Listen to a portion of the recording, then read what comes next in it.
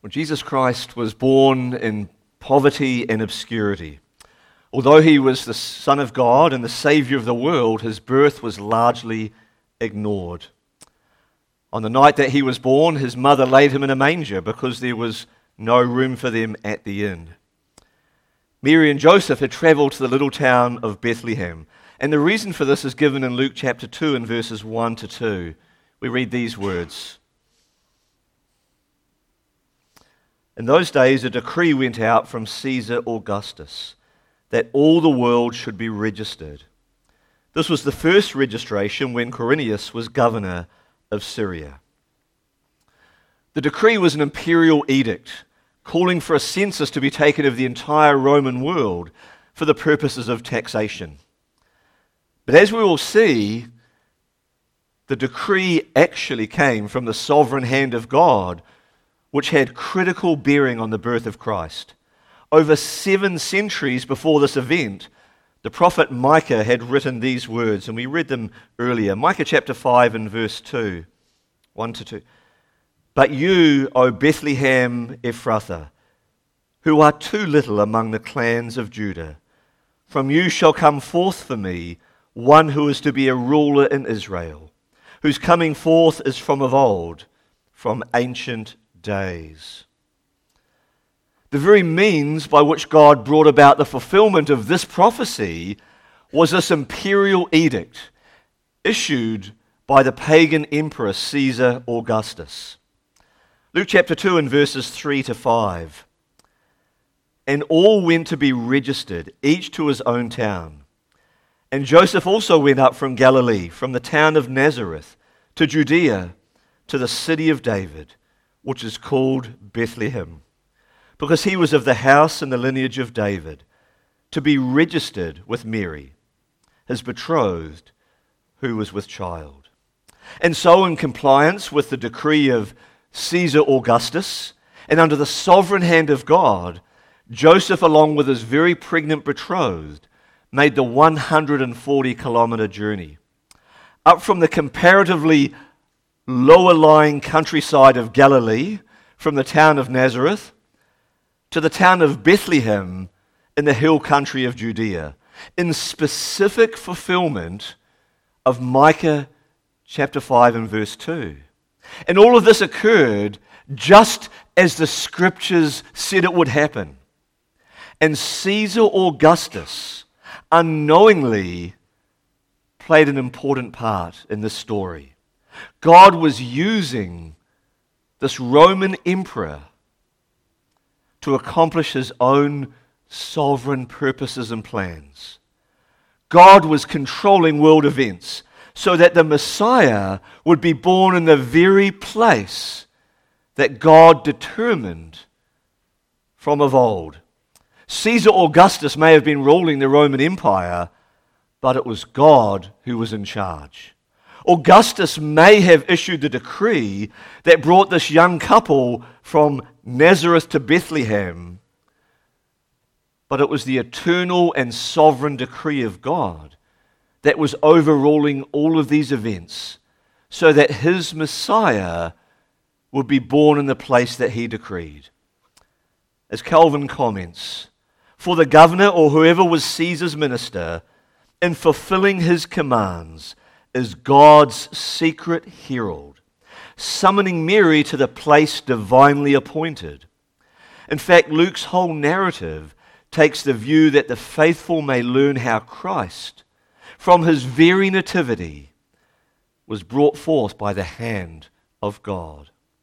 For it is both explicit and implicit in Scripture that all of the political forces of this world, without them even knowing it, are being guided and directed by the sovereign hand of God, for the sake of the glory of his name and for the redemption of his people.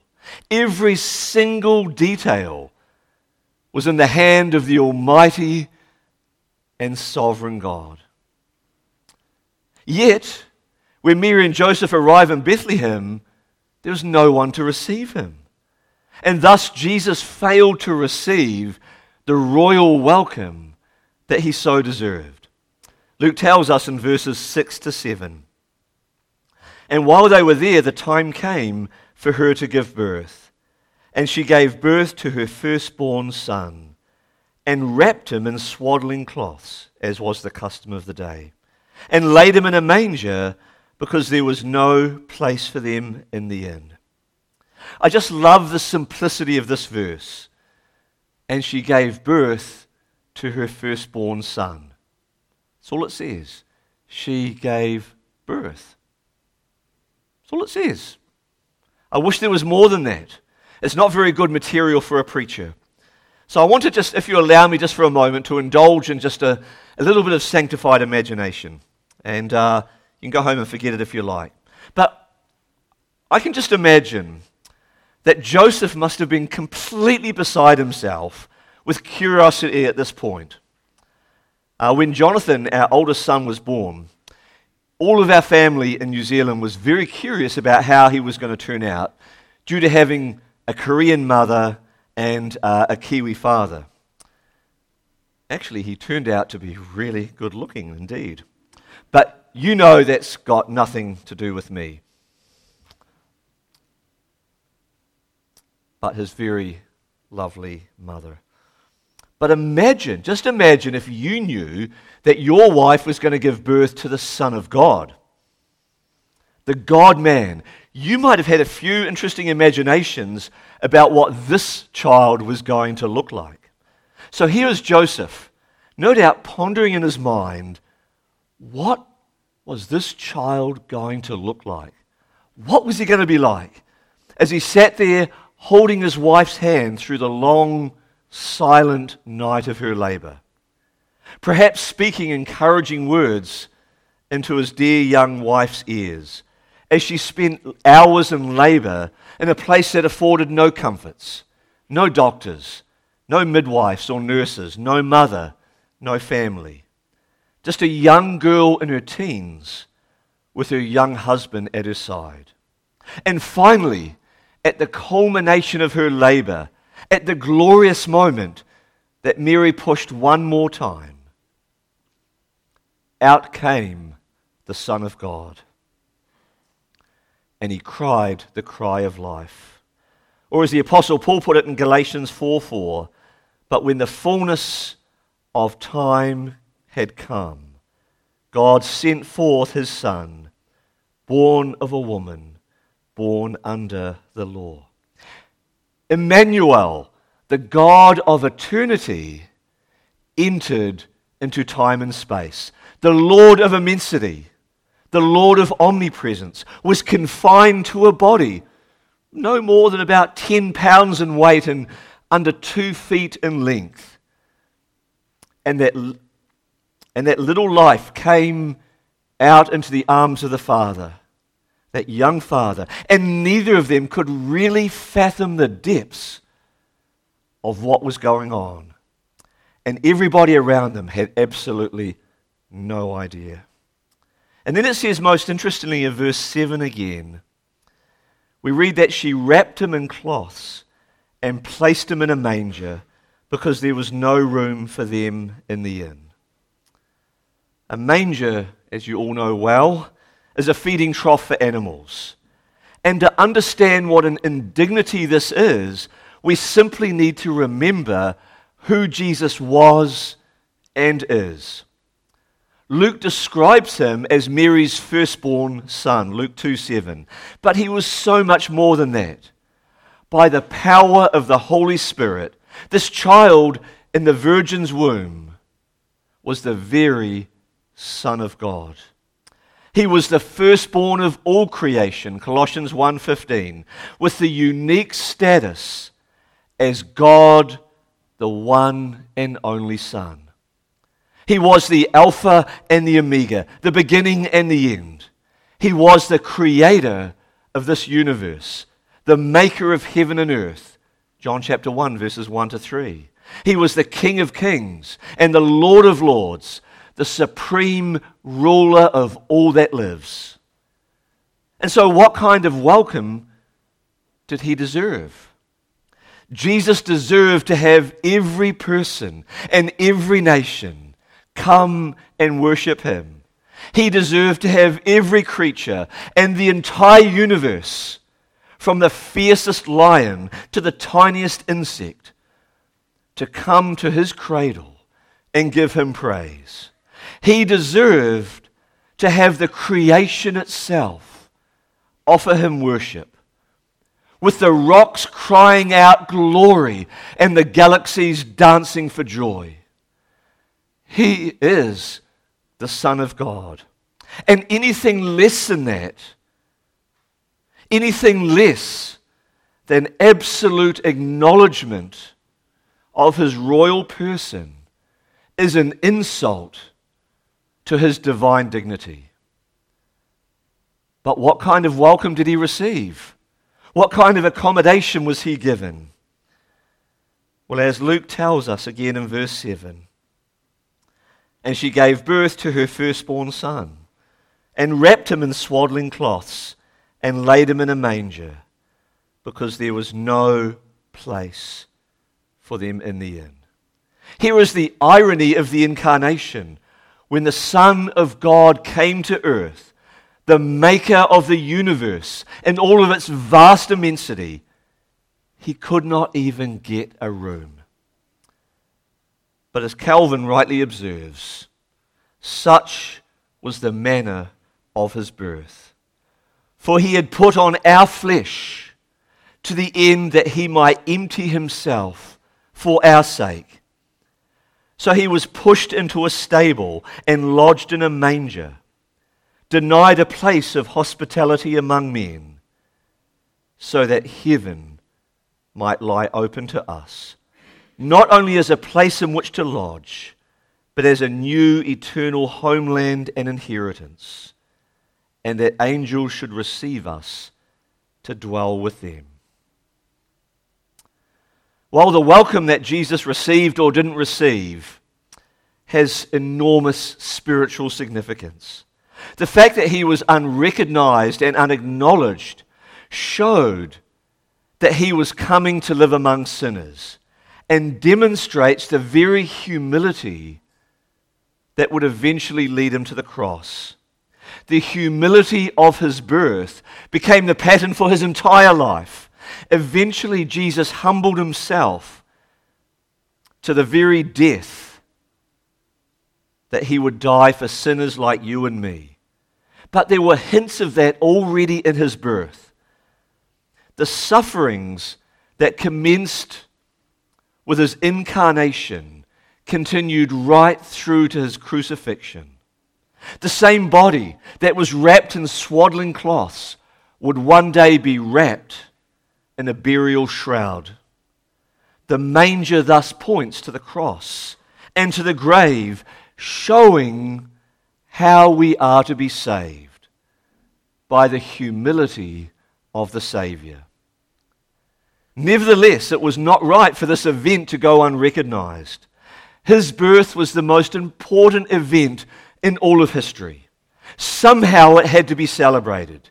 Somehow it had to be explained, so that people would understand that the Son of God had become a man to save sinners.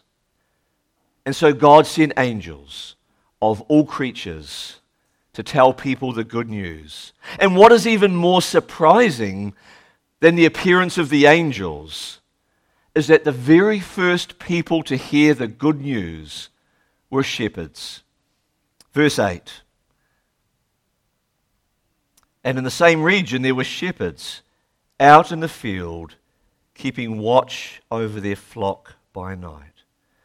This is the most unlikely group to make the proclamation to. At the time of Jesus, shepherding did not bring in much money. If a shepherd owned any land, it was not normally enough to live on. And so as a result, he would normally hire himself out to someone else in order to work for wages. Shepherds then were peasants, located at the very bottom of the scale of social power and privilege and prestige. And so now if you were a public relations agent and you were designing a campaign to announce that the Saviour of the world had been born, the very last people you would probably go to would be a bunch of shepherds out in a very isolated region. You would want to go to the people that have the most influence. You would want to go to the people that have the ear of the world. First of all, you might consider the chief priests and the scribes, who were the teachers of the day. Or perhaps the Sanhedrin, who were the ruling body in Israel. Or you might go to the Pharisees because they were certainly looking for the Messiah.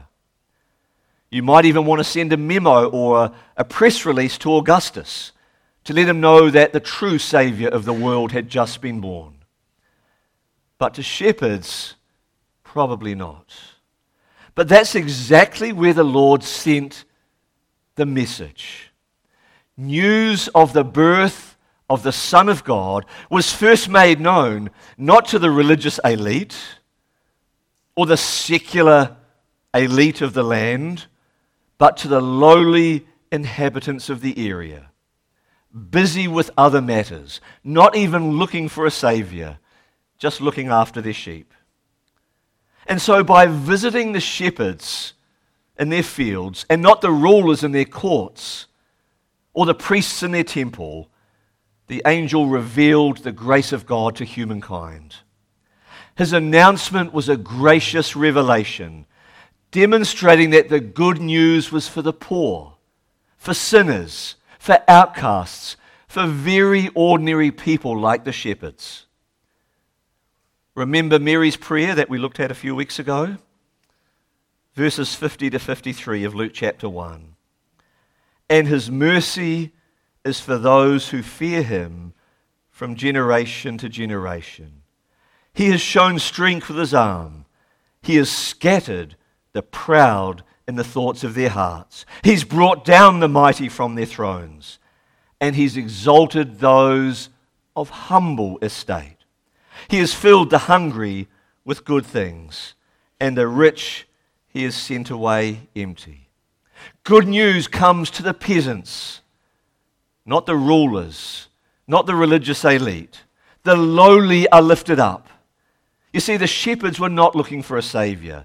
Instead, as Luke points out in chapter 2 and verse 8, they were simply looking after their sheep. In other words, the good news does not come to them because they were looking for God, because they had found their way to him. But God in grace sought them out. Verse 8. And in the same region, there were shepherds out in the field, keeping watch over their flock by night. The religious are looking for the Messiah, but they don't find him. The shepherds are not looking for him, they're just looking after their sheep, but they are found by God. This was just a regular night of shepherding, just like any other night. Here were these shepherds doing what they always did, working shifts to guard the sheep during the night hours, when suddenly the tranquil normalcy of a night of shepherding was interrupted in the most amazing way. Verse 9, we read that an angel of the Lord appeared to them. It was a dark night, and then all of a sudden, it was emblazoned with the highest of all created beings, standing in the midst of the lowliest of all earthly people. The angel of the Lord suddenly, instantaneously, immediately, with no anticipation at all, appeared in their midst. And if that's not enough, the text adds these words. An angel of the Lord appeared to them, and the glory of the Lord shone around them, and they were filled with great fear. What a scene this must have been. Here's a group of very ordinary, common, simple, poor, working men. They probably had no really interesting experiences in life. Certainly nothing that could remotely compare to this. And then suddenly the fields in which they are working on that dark night are ablaze with the brilliance of the glory of God. And we read that this was such a frightening experience that the first thing that the angels tell the shepherds was not to be afraid. Verse 10a, and the angel said to them, fear not. And then the angel tells them why they shouldn't fear. Verse 10b, it begins with the word for. It's an explanation. Do not fear. Why? For, behold, I bring you good news of great joy that will be for all the people. The angelic message is a command not to fear, followed by a reason. Don't be afraid, he says. This news is not bad news, guys. In fact, it's really good news that will produce great joy, which shall be for all peoples. And what is the news that produces great joy? Verse 11. For unto you is born this day in the city of David a Savior who is Christ the Lord. I bring you good news of great joy, says the angel. There has been born a Savior, and he is Christ the Lord. A Savior has been born. In Matthew 1:21, the angel told Joseph that Mary, your betrothed, will bear a son, and you shall call his name Jesus.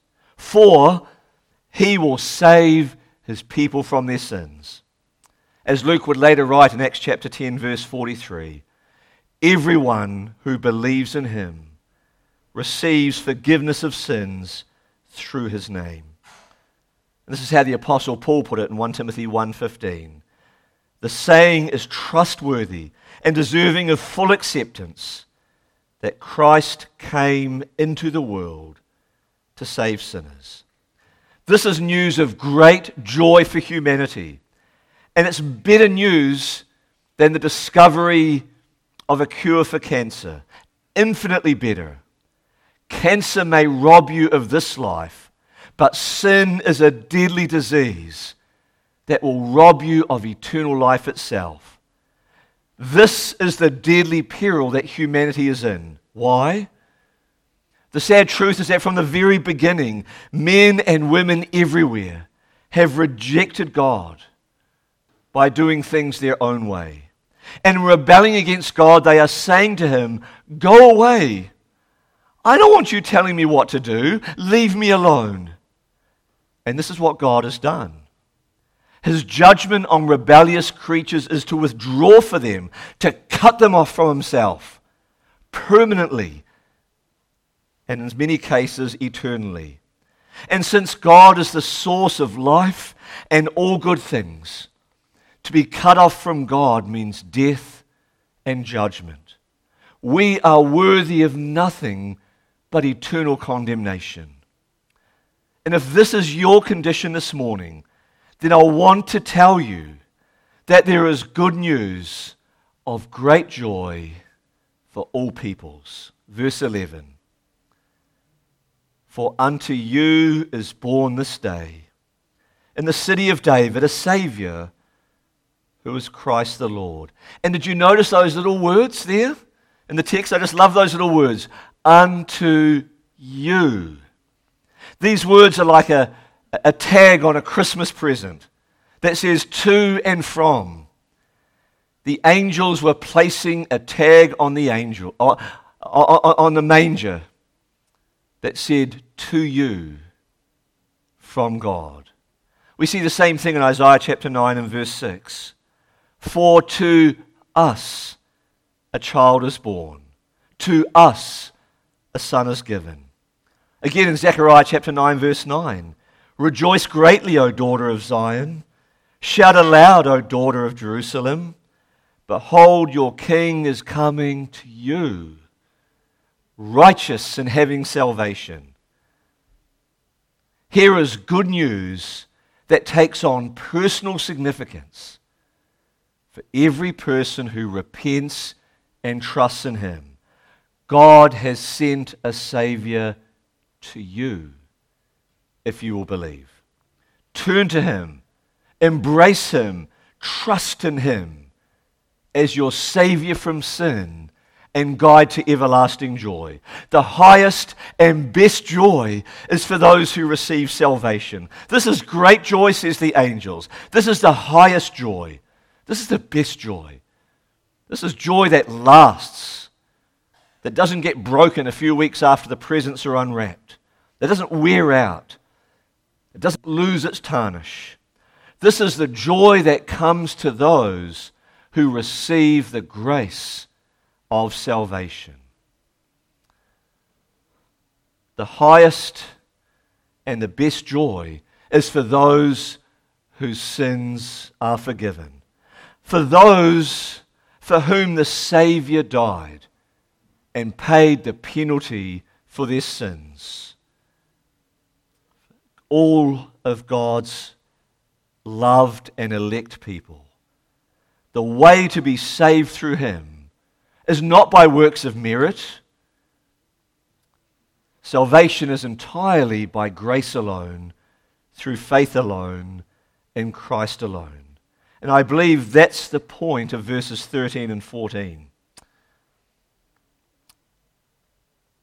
And suddenly there was with the angel a multitude of the heavenly host praising God and saying, Glory to God in the highest, and on earth peace among those with whom he is pleased. Glory to God in the highest, the angels proclaim, and on earth peace. What kind of peace? Salvation peace. Peace with God. The war is over. The battle has ended. God is no longer our enemy, and we his enemy, but reconciliation has come. The angels are praising God and giving glory in heaven because he has brought salvation to earth. Glory to God in the highest. The adoration of the angels is over the good news of the Saviour's birth. This is pure, perfect, holy praise given to God because he is supremely worthy, because he has sent his Son to save sinners. He has sent Jesus to earth to bring peace among people on earth. In the highest place, glory to God. In the lowest place, salvation to sinners. So remember, says Calvin, that this was the cause and the purpose that made God reconcile us to himself through his only begotten Son, that publishing the riches of his grace and boundless mercy, he should lend luster, glory to his name. And then notice the final statement of verse 14. It sounds very strange, doesn't it? Among those with whom he is pleased. Does that mean God brings salvation to those who do well and those who please him? Well, no, it's actually not a very good translation, the ESV. A better and more literal translation would read, people of his good pleasure. Or people that God is pleased to grant grace to. Glory to God in the highest, and on earth peace among people of his good pleasure. People he is pleased to bestow grace upon. That's what the word pleased means there. Salvation belongs to people of God's good pleasure. Salvation belongs to people that God is pleased to give it to. It's not people who have earned it. It's not people who have pleased God. It's God who has given it because it's his pleasure to give it. He is pleased to give it. That's what the wording means. Salvation belongs to those whom God is pleased to give it to. It is the gracious outflow of God's boundless happiness and guided by his infinite wisdom. And as such, it is entirely free and gracious and merciful. Salvation from start to finish is a gracious and sovereign work of God. It is not the result of what people have done. The angels would hardly be rejoicing and praising and glorifying God because of what people have done, or not done, or will do, or will not do. The angels are not rejoicing because people have merited salvation. That'd be the dumbest thing on earth. They are glorifying God because even though no one can merit, God is pleased to give it of his own good pleasure. As Calvin says, it's a declaration of the source of that peace which the angels have announced, that we should know it to be gratuitous, the flowing forth of God's sheer loving kindness.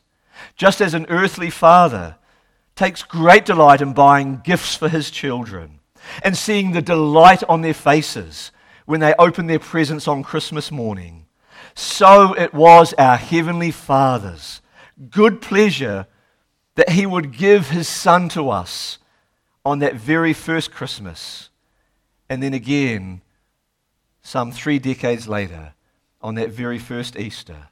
This is the best gift that anyone could ever give. As one of Jesus' own beloved disciples once said, "For God so loved the world that he gave his only Son, that whoever believes in him should not perish, but have eternal life." I wonder if you'd please join me as we pray together and thank God for this wonderful gift. Our dearest Father, it's with great thankfulness and deep gratitude of heart that we acknowledge you this morning as our Saviour. Because this is not something that comes from us, but something that comes from you.